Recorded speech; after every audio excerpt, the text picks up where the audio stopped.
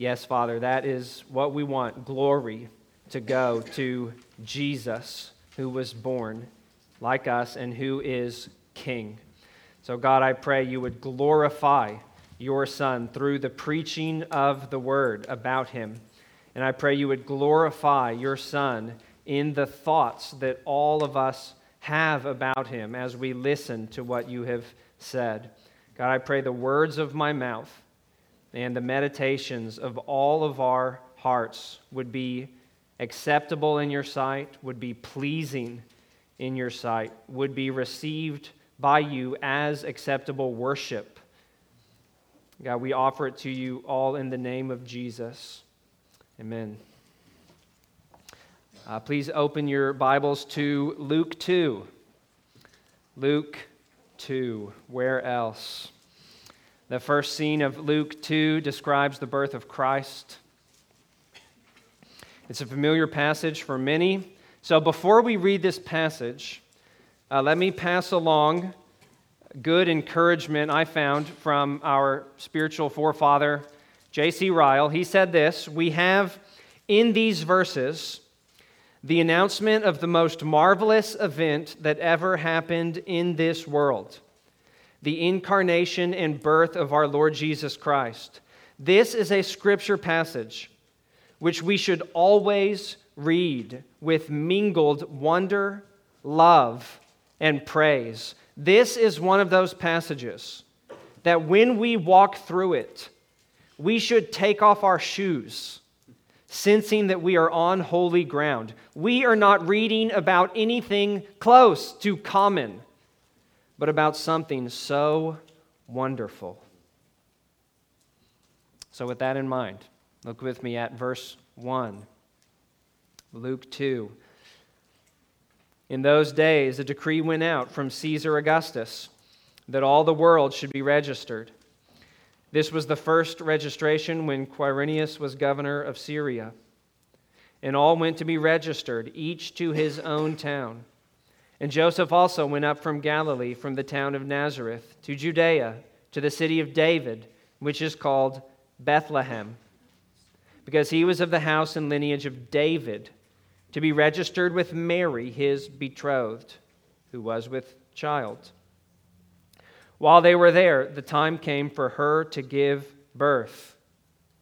And she gave birth to her firstborn son, and wrapped him in swaddling cloths, and laid him in a manger, because there was no place for them in the inn.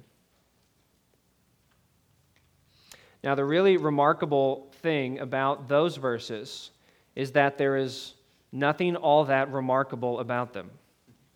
The extraordinary thing about Christ's birth was the extraordinarily humble conditions in which he was born. The circumstances of his birth were of a lower dignity than even ordinary human birth.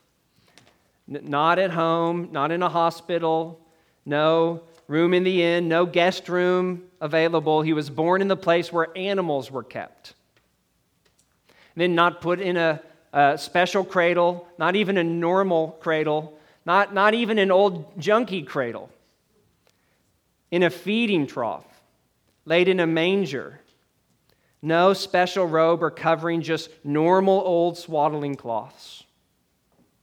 Humble, lowly birth. But then, it's as if heaven could not contain himself, witnessing the lowly birth of this baby boy. And heaven had to proclaim to someone the good news of what just happened. And heaven had to sing. And so right after the quiet, modest birth of Christ, there was an eruption of glory. That's what we will see in today's scripture. After humble Mary lays her firstborn son in a humble manger, we encounter glory, glory, glory. First, we'll see God's shining glory. And then we hear angels singing glory. And finally, we find shepherds giving glory. Earth joins heaven in praise over the newborn king. And this passage then presses us to do the same, to join the angels of heaven in giving glory to God for the birth of Jesus. So look at verse 8. We'll dig in. First, seeing God's shining glory. God's shining glory. Verse 8. In the same region, there were shepherds out in the field, keeping watch over their flock by night. And an angel of the Lord appeared to them, and the glory of the Lord shone around them. And they were filled with great fear. And you would have been too. The glory of the Lord is said here to shine. It's a visible manifestation of God's presence that was bright, shining light. How bright might it have been? Well, Revelation 21 says the whole New Jerusalem won't need a sun to shine on it because the glory of the Lord gives it light. And this word in verse 9, translated shone around, is used just one other time in the New Testament. That's in Acts 26, when the Apostle Paul describes his encounter with Christ on the Damascus Road. He says, a light from heaven, brighter than the sun, shone around me. And that too was the light of God's glory. Then, in which the risen Christ appeared to Paul and called him to be his apostle. So, when Jesus was born on earth, and when Jesus appeared on earth to his last apostle, Paul, the beginning and end of his in-person earthly ministry were both accompanied by dramatic appearances of the shining around glory of God, terrifying, wonderful. Well, what does that tell you about who this man really was? Let me help you understand the terror the shepherds felt here even further. The glory of the Lord. In the Old Testament, Exodus 24, when Israel gathered before Mount Sinai, the Bible says the glory of the Lord dwelt on top of the mountain, and the appearance of the glory of the Lord was like a devouring fire. Moses entered the cloud and went up on the mountain. But then in Exodus 40, the glory of the Lord fills the finished tabernacle. And even Moses is not able to enter because the cloud settled on it and the glory of the Lord filled the tabernacle. And then again in 1 Kings 8, after Solomon finished the temple to replace the tabernacle, when the priests came out of the holy place, the cloud filled the house of the Lord, and the priests could not stand to minister in it, for the glory of the Lord filled the house of the Lord. And again, when Paul encountered the light of God's glory, he fell to the ground as if dead, and he was blinded by its brightness, and he could not eat or drink for 3 days. So you understand then why the shepherds were filled with great fear. The glory of the Lord shone, not just before them, not just immediately before them, but shone around them. The Bible says that whole mountains melt like wax before the presence of the Lord. And here were these shepherds, enveloped by the light of his glory, at something like the Apostle Paul was 3 decades later. And of all the people that the Lord could have chosen to shine around when Christ was born, the glory of the Lord shone not around priests offering sacrifices in the temple, but in the country, around shepherds keeping watch over their fields. Men of no renown. The opposite, actually. Shepherds were a rather despised class of people in those days. They were notoriously dishonest, like perhaps the unfortunate reputation that used car salesmen have today. Shepherds would take and say, "No, that's my sheep. You're wrong." And probably one reason these shepherds were up keeping watch over their flocks by night was not just to protect their sheep from predators, but from other shepherds, maybe from one another. Dishonesty among shepherds was so common that, according to Jewish custom, the testimony of shepherds was not accepted in Jewish court. Shepherds couldn't be counted as credible witnesses. And shepherds were also looked down upon, especially by religiously minded Jews, because their occupation meant they perpetually lived in an unclean state, according to the ceremonial law and the Jewish customs of the day. So they could not come into the supposed presence of God in the temple in Jerusalem. But when Christ was born, the presence of God came to them and shone around them and enveloped them. They were in it. Of everyone God could have chosen, shepherds. There were all kinds of people in and around Bethlehem that night. Heaven announced the good news to no one except these shepherds. Don't you know God was making a point by that? When his son came to the world, he was coming for the unclean, for those who were far from righteousness and knew it, for the lowly, as Mary celebrated in chapter 1, for those of humble estate. He was coming to claim them as his people and make them fit for God's glorious presence by the work of his Son. We have an incredibly gracious God.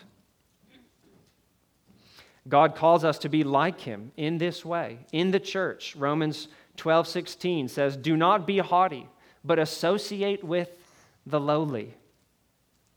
Anytime you're tempted not to, think about the glory of the Lord, finding and surrounding shepherds.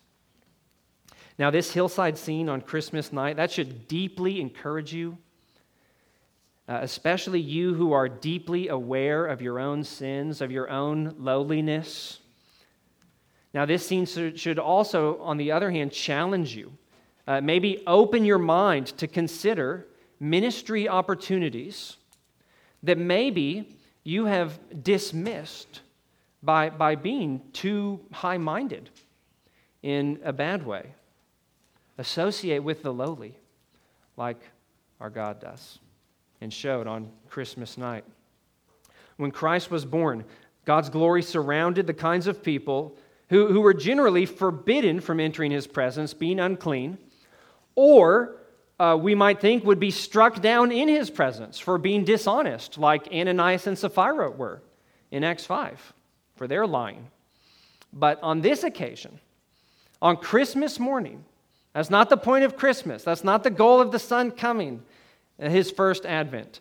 God's glory surrounded the unclean, the sinful commoners, and an angel of the Lord addressed them out of the light. In verse 10, the angel said to them, "Fear not, for behold, I bring you good news of great joy that will be for all the people." Shepherds, don't be afraid.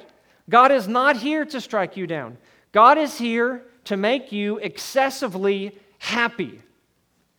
The degree to which you now feel afraid is the degree to which God intends to make you rejoice. Verse 9, they were filled with great fear. Verse 10, I bring you good news of great joy. Don't just tremble, rejoice. I bring news from God, really good news, glad tidings. A gospel. That's the word used here. Euangelizo, the word from which we get evangelize. I'm here to evangelize, to announce a gospel of great joy. And in verse 11, the angel explains this news of joy was about a brand new baby. Look at 11. "For unto you is born this day in the city of David a Savior, who is Christ the Lord." That's it. That's the good news of great joy. It's a newborn today in David's city. Now, there were multiple newborns or close to newborns in Bethlehem that night, I'm sure. All of them good news for some people.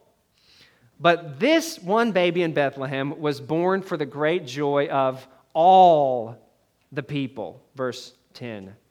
The angel said.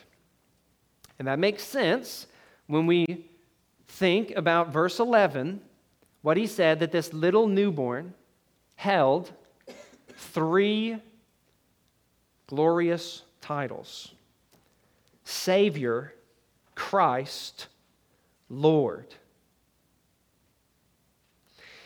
To call the baby Savior names him as a rescuer, a deliverer, a redeemer, one who will rescue people from danger and misery and suffering and all that leads to it. And we know from Scripture that ultimately it's our own sin against God that poses the greatest danger to us and that leads to the greatest misery for us now and in eternity, potentially. Maybe you remember in the Old Testament, in the period of the Judges, God would often raise up for Israel a deliverer. In the Greek Old Testament, named a Savior, God would raise up for them. And this deliverer or Savior would rescue God's people from their enemies who oppressed them.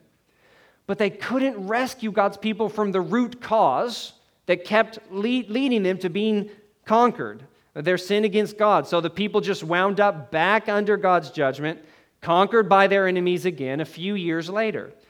The salvation that those saviors accomplished, it didn't last because it didn't go deep enough. But this Bethlehem newborn was the Savior we needed because God said He would save His people from their sins.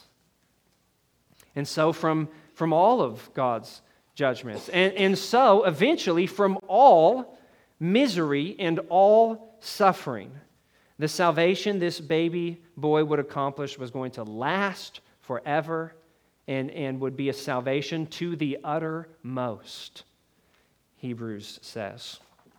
Savior, Savior. Savior is the sweetest word in the world for people who feel the misery of their own sins or just the misery of sin in the world generally.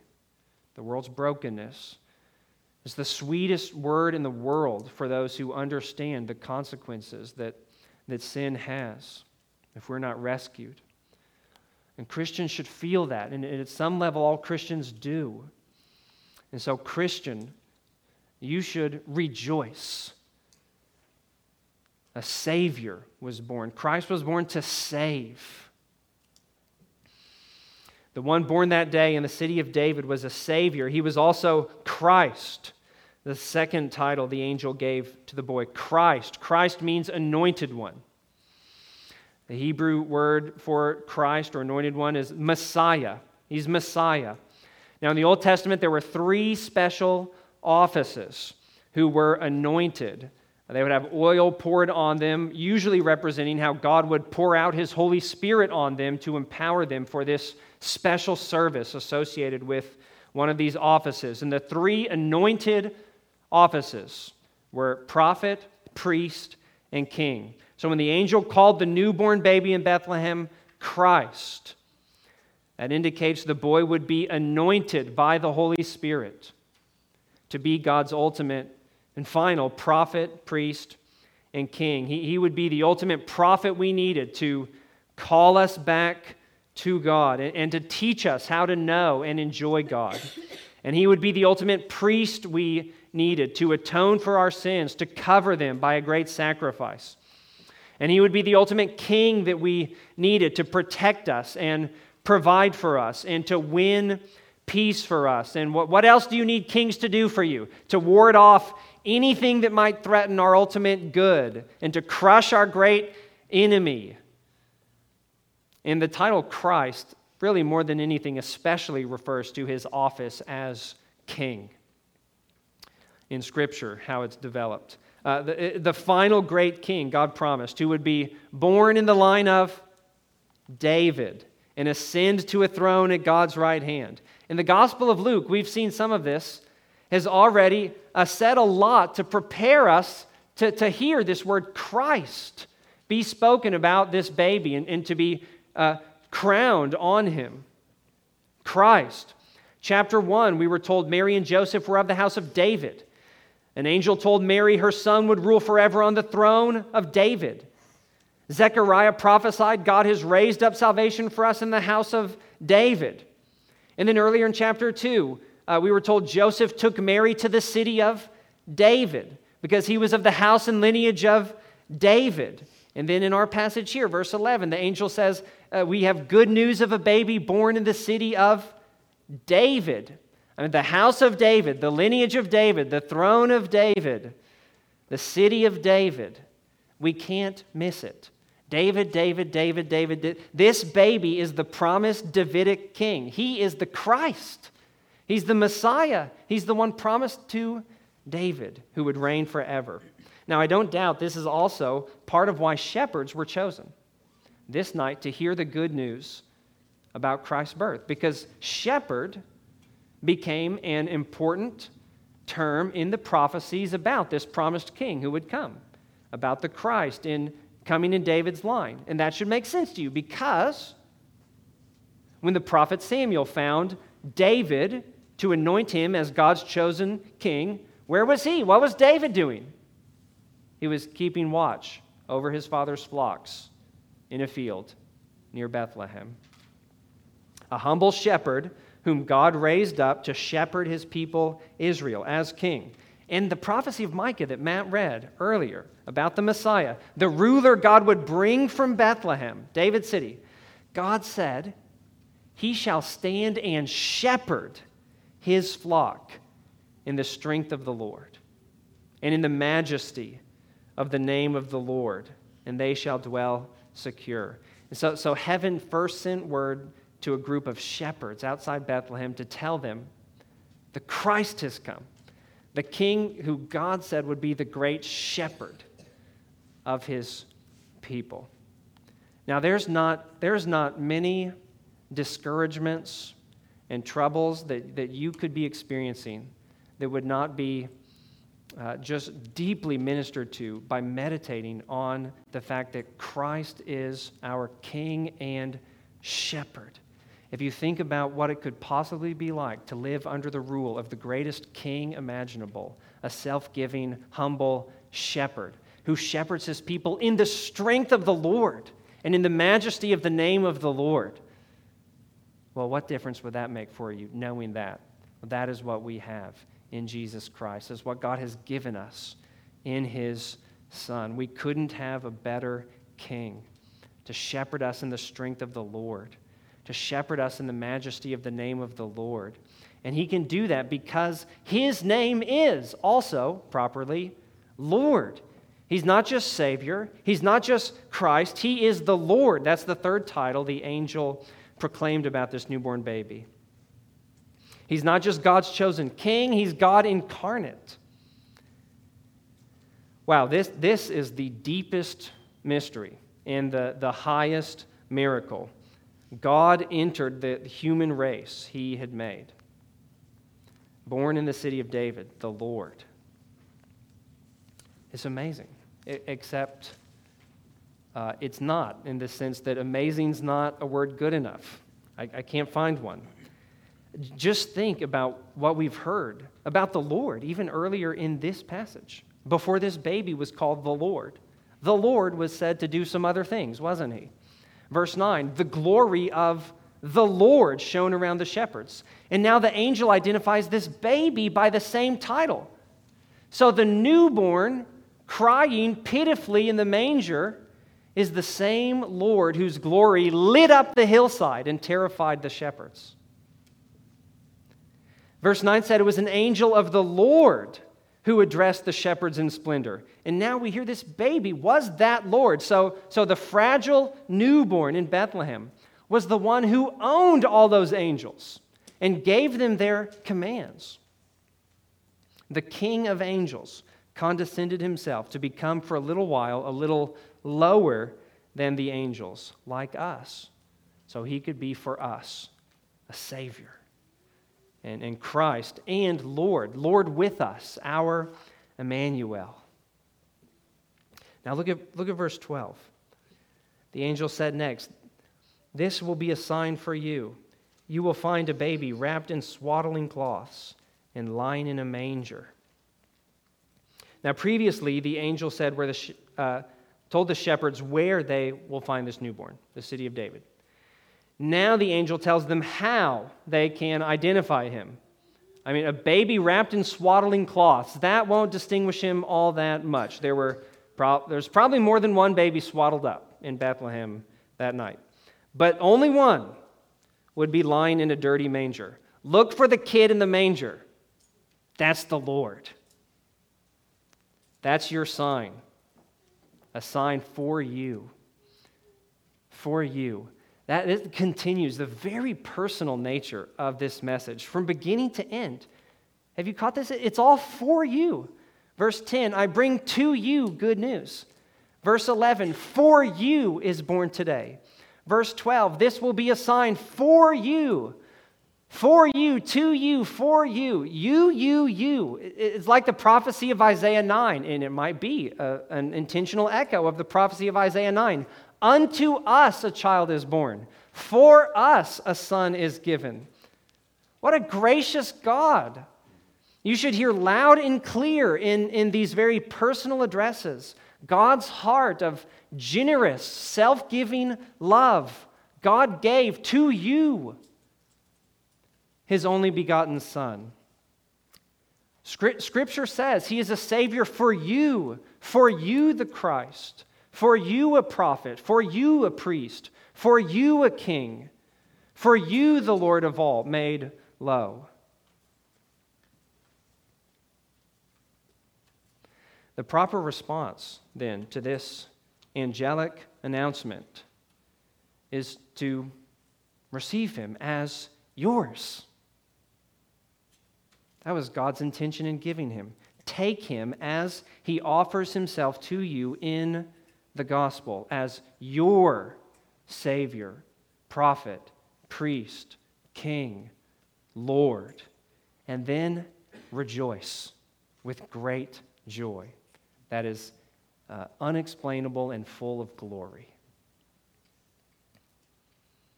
Take your cue from the angel. Heaven said great joy is the right response. An overwhelming joy that wells up in you until the high praises of God are in your throat, like one of the Psalms says. And His praise comes out of your mouth. That's what happens next in the passage. In verse 13, after seeing God's shining glory, now we hear angels singing glory.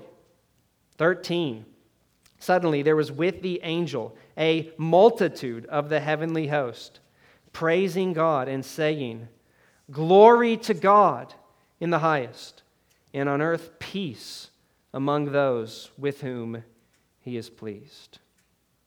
The heavenly host, that would be heaven's armies of angels. The Greek word translated host here is the word for army. It sounds like the word for soldiers, the bands of heavenly soldiers. Remember what Christ called them in the Garden of Gethsemane? Legions of angels.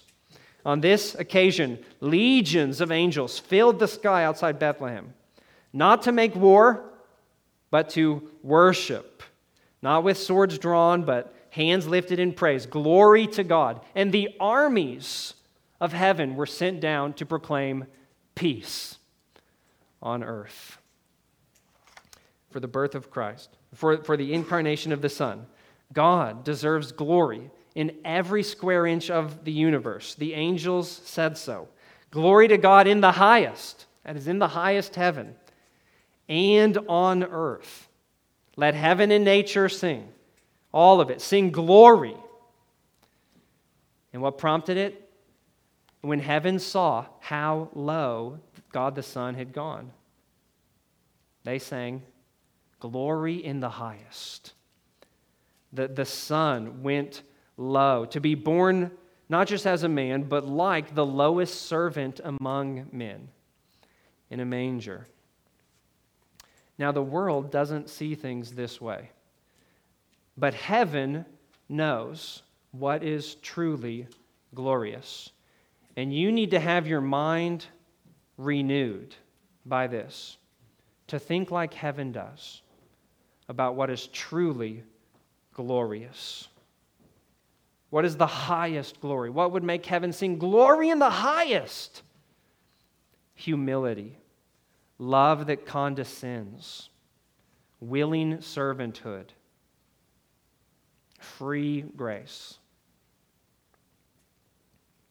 Seeing the King of Angels as a fragile little infant in a manger, born as a Savior for undeserving sinners, that was a display of God's glory that far exceeded any previous display of God's glory that had come before in the world.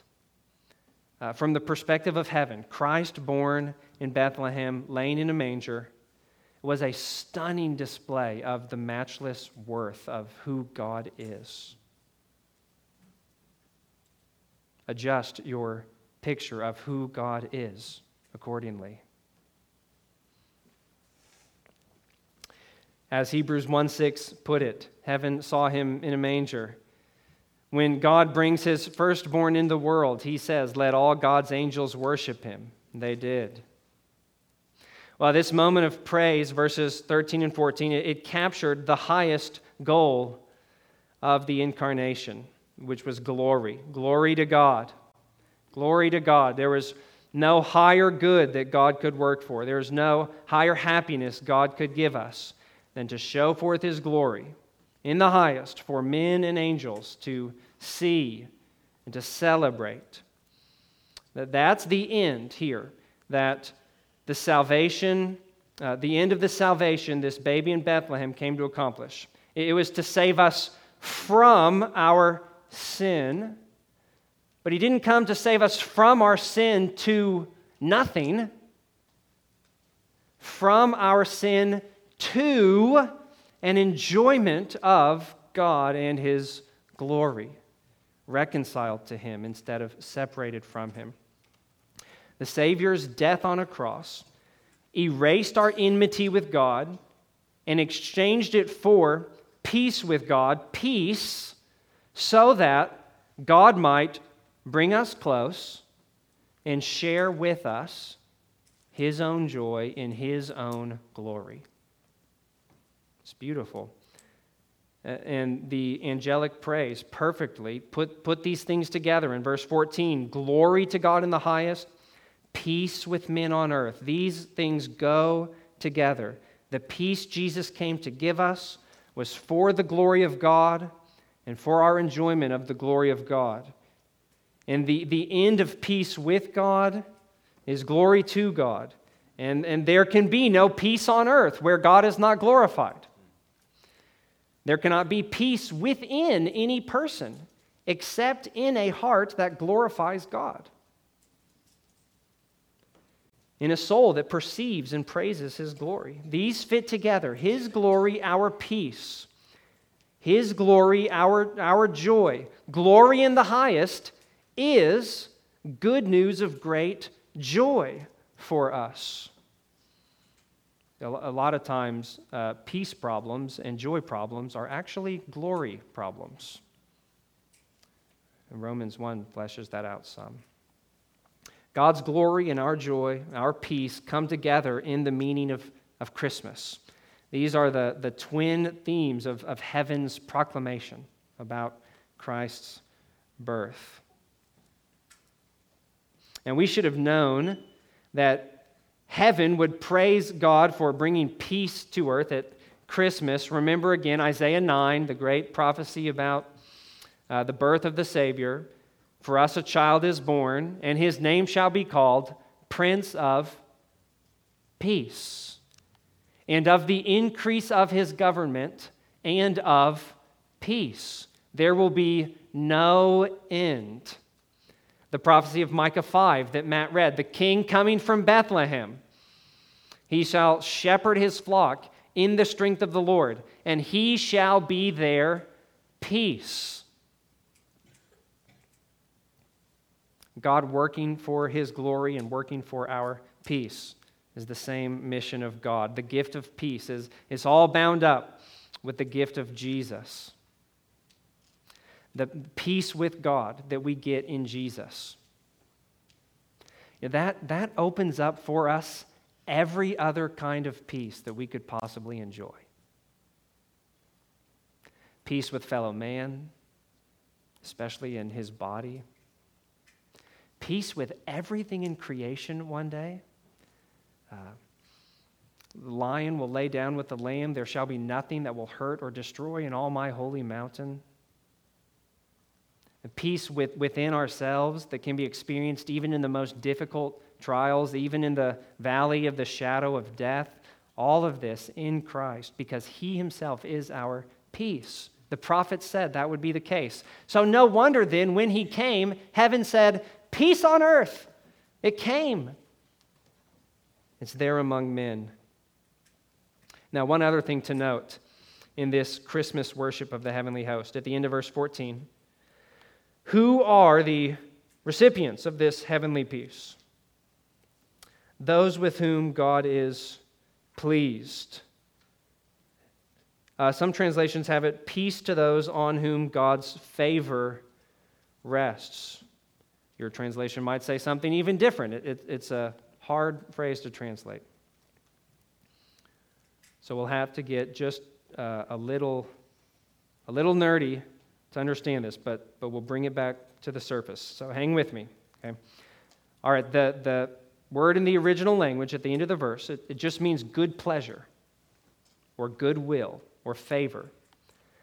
Christ's coming would bring peace to people of God's good pleasure or people of God's goodwill.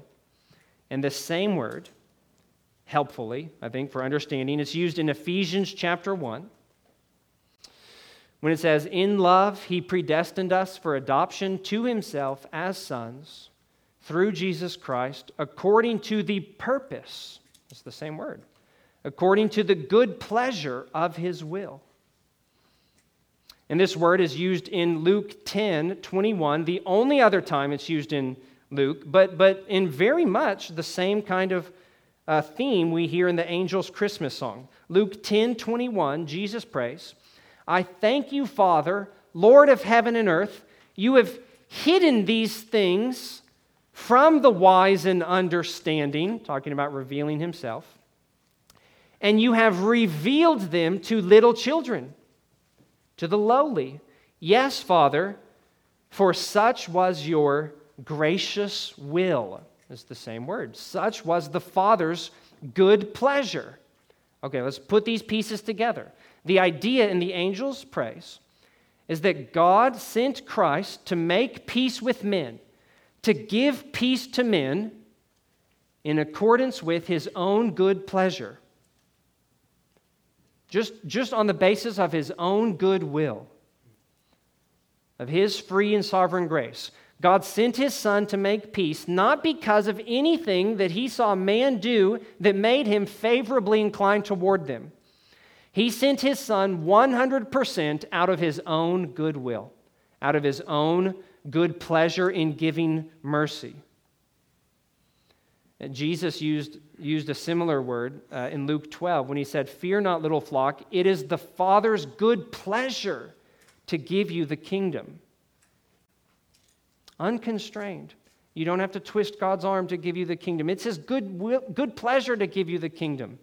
And the gift of Christmas proves it. This is God's heart of goodwill toward man. Peace to those whom God is pleased to call to himself in free grace. And very often, who is it? It's people like these shepherds. God's choice to reveal his Son to these shepherds, again, it shows God's gracious will to reveal Christ to those who are like little children, Jesus said, to the lowly, to the overlooked, the despised, those who know they're not righteous and need repentance. He is pleased to put his favor on the humble estate, those who will have humble hearts, the poor in spirit, and then to reveal Christ in them and show them Christ is for you, a Savior for you, Lord for you. Finally, last point now, after seeing God's shining glory and hearing angels singing glory, in the end of the passage we find shepherds giving glory. The last point, shepherds giving glory. Verse 15, when the angels went away from them into heaven, the shepherds said to one another, let us go over to Bethlehem and see this thing that has happened, which the Lord has made known to us.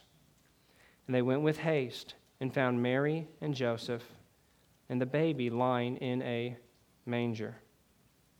So the shepherds leave their flocks behind, exposed to predators and thieves, much like the fishermen who later left their nets and their boats and their fathers in the boats when they were called to go to Christ. And the shepherds hurry.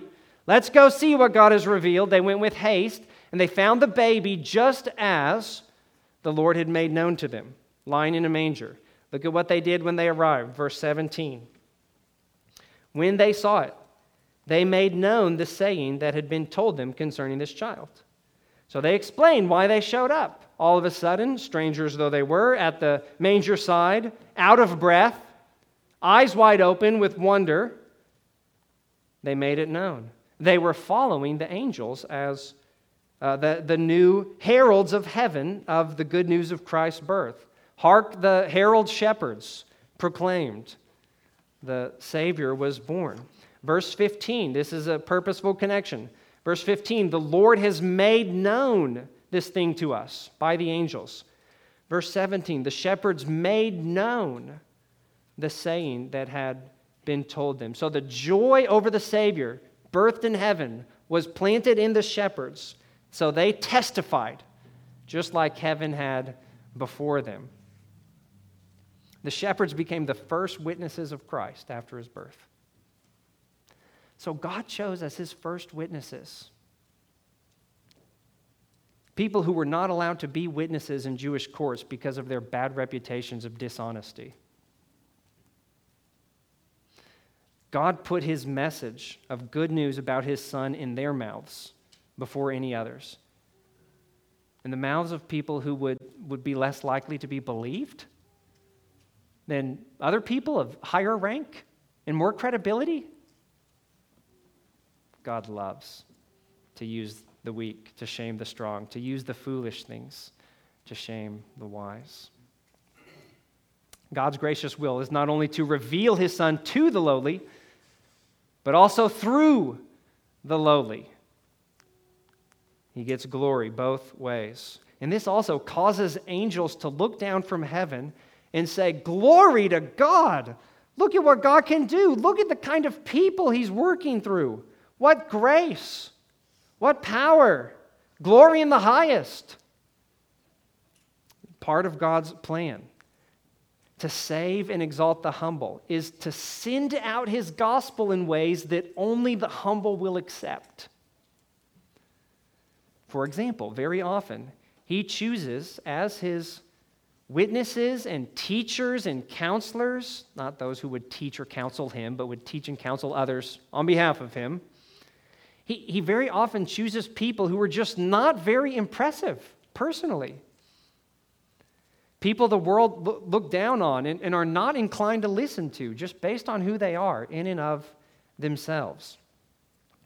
So those who are too proud to learn from the lowly probably won't hear the gospel very often or very clearly because God speaks through ones like shepherds.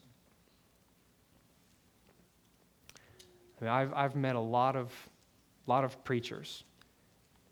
Preachers are some of the strangest people on the planet. Other preachers. Now, Calvin, listen to how Calvin drew this lesson from the shepherds, making known the gospel about Christ's birth.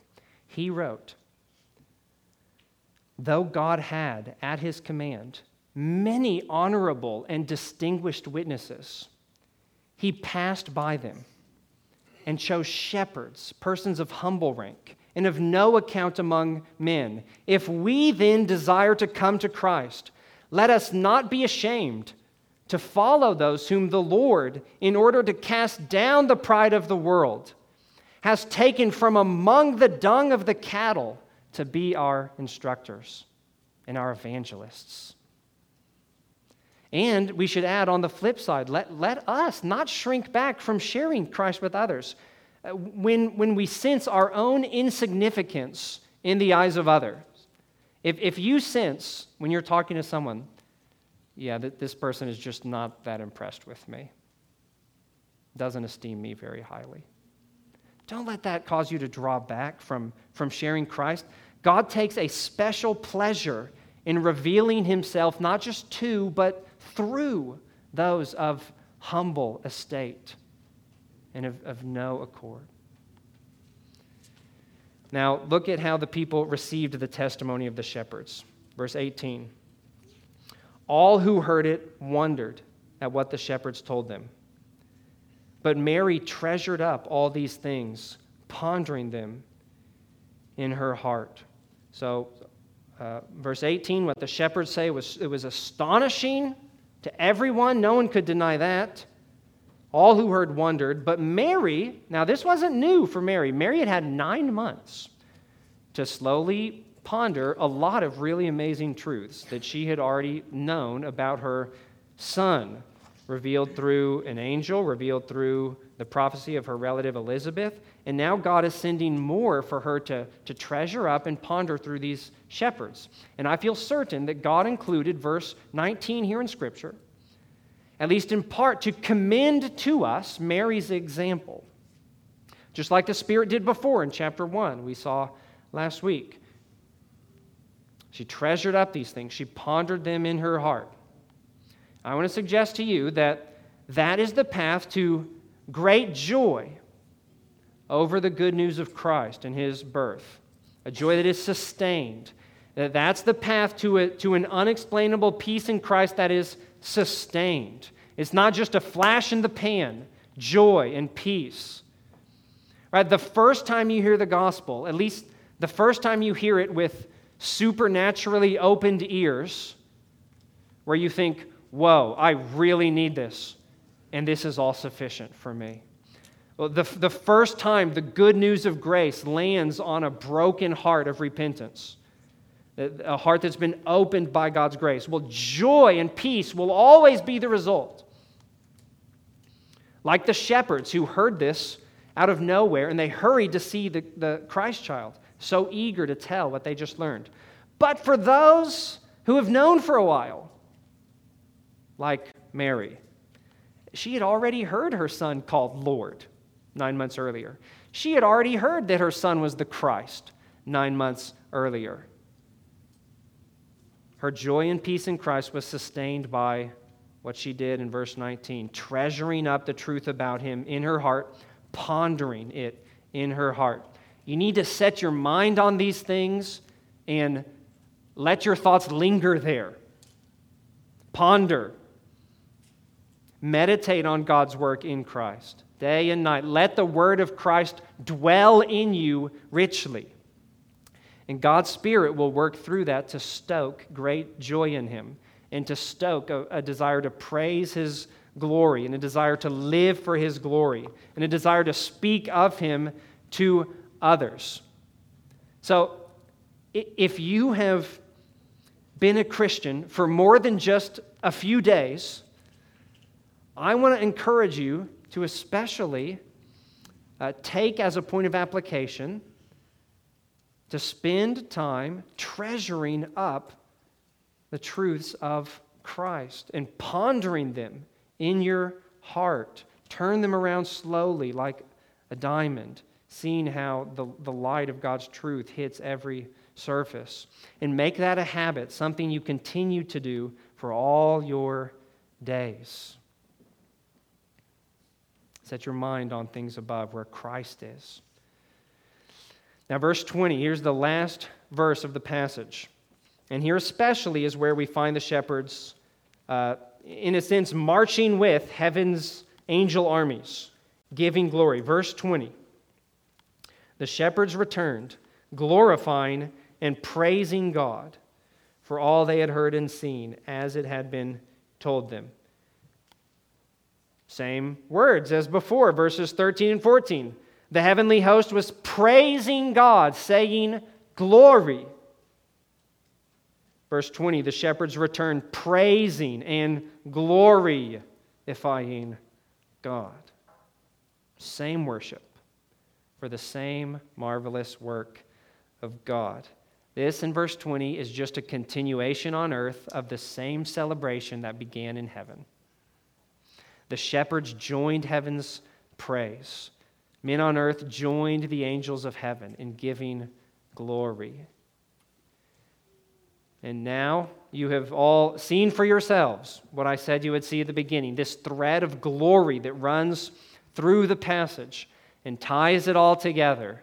That right after Christ's humble birth, there's a sudden appearance of divine glory in a field.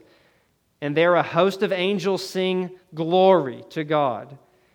And then soon shepherds who heard that glory song, they repeat the sounding joy.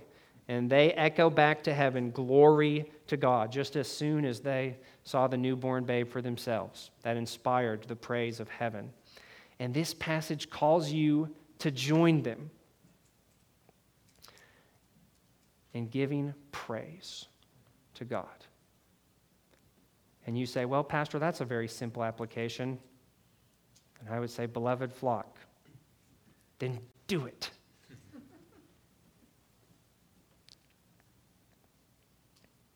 The good news of Christmas calls you to join the angels of heaven and join the shepherds of Bethlehem and join humble Mary in giving glory to God.